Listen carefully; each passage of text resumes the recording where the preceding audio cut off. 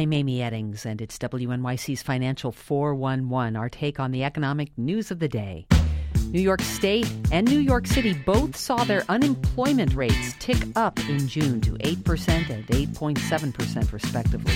Here in the city, the securities industry shed 2,000 jobs last month, and local government took an even bigger hit, losing 2,700 jobs.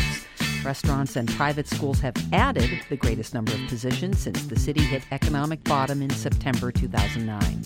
While there's still no deal on raising the U.S. debt limit, across the Atlantic, Eurozone leaders just signed on to giving Greece a second bailout worth $230 billion. With that news and strong earnings reports, markets rose today. The Dow jumped 153 points, closing at 12,724. The S&P 500 rose 18 points to close at 1,344, and the Nasdaq was up 20 points, ending the day at 2,834. There are 6,000 people in New York City who are particularly concerned with the phone hacking scandal in Great Britain that is affecting News Corp. They are the News Corp employees at company headquarters in Midtown and at the massive company's media properties here, including the Wall Street Journal, the New York Post, and Fox News. WNYC's Ilya Maritz has been talking to some of these employees, and he joins us now. Hi, Ilya. Hi, Amy. Last Friday, Les Hinton, the CEO of Dow Jones, the parent company of the Wall Street Journal, and someone very close to Rupert Murdoch, resigned. He became the first New York-based casualty of the crisis.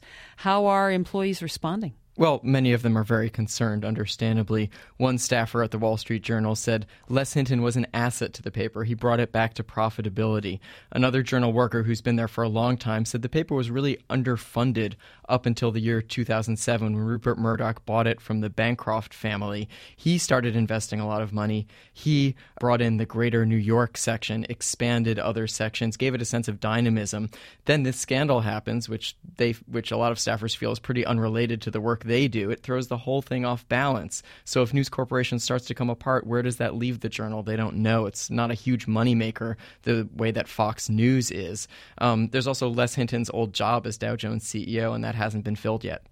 Has the scandal damaged the reputation of the Journal, arguably the most prestigious of News Corp's properties? The Wall Street Journal staffers that I've spoken with say they don't feel tainted. They hope that they're not tainted. Nobody has questioned their ethics, at least to their face. Several people took issue with a column by Joe Nocera, the Times columnist, who referred to the, quote, foxification of the Journal, suggesting it had become more conservative and also perhaps more sensational. Staffers there say that's not what's been happening. The newspaper is very independent. It's preserved its independence under Rupert Murdoch. Do they think their paper has been doing a good job covering the crisis? Well, a few admitted to me that it had been slow off the bat, but the truth is it's difficult for any reporter to cover their own outlet.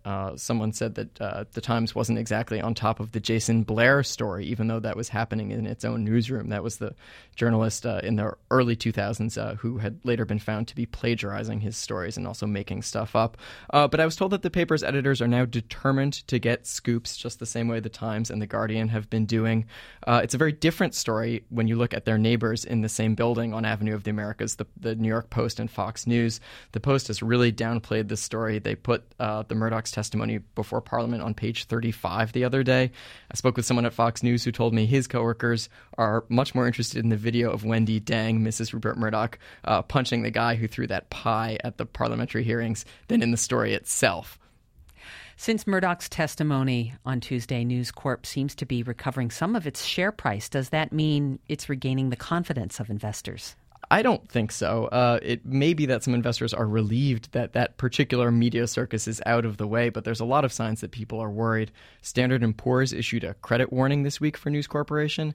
CalPERS, the giant California public pension system and a big shareholder, says it's unhappy with corporate governance there and is looking into its options. And today, a corporate governance advisor to New York City Comptroller John Liu, who's a trustee of the city's public pension funds, told me, quote, "We are considering our options as owners of 5.8 million shares valued at $92.5 million. This advisor, Michael Garland, spelled out his concerns. Hundreds of millions of dollars in payouts to settle litigation, potential damage to future value of shares, and a recent rating by the Governance Metrics International, an independent advisor, giving the board there an effectiveness rating of F. WNYC's Ilya Meritz, thank you so much. Thanks, Amy. You may have heard our story earlier this week on startup companies and the importance of coming up with a good name. We asked for your suggestions for names based on descriptions of a few real startups.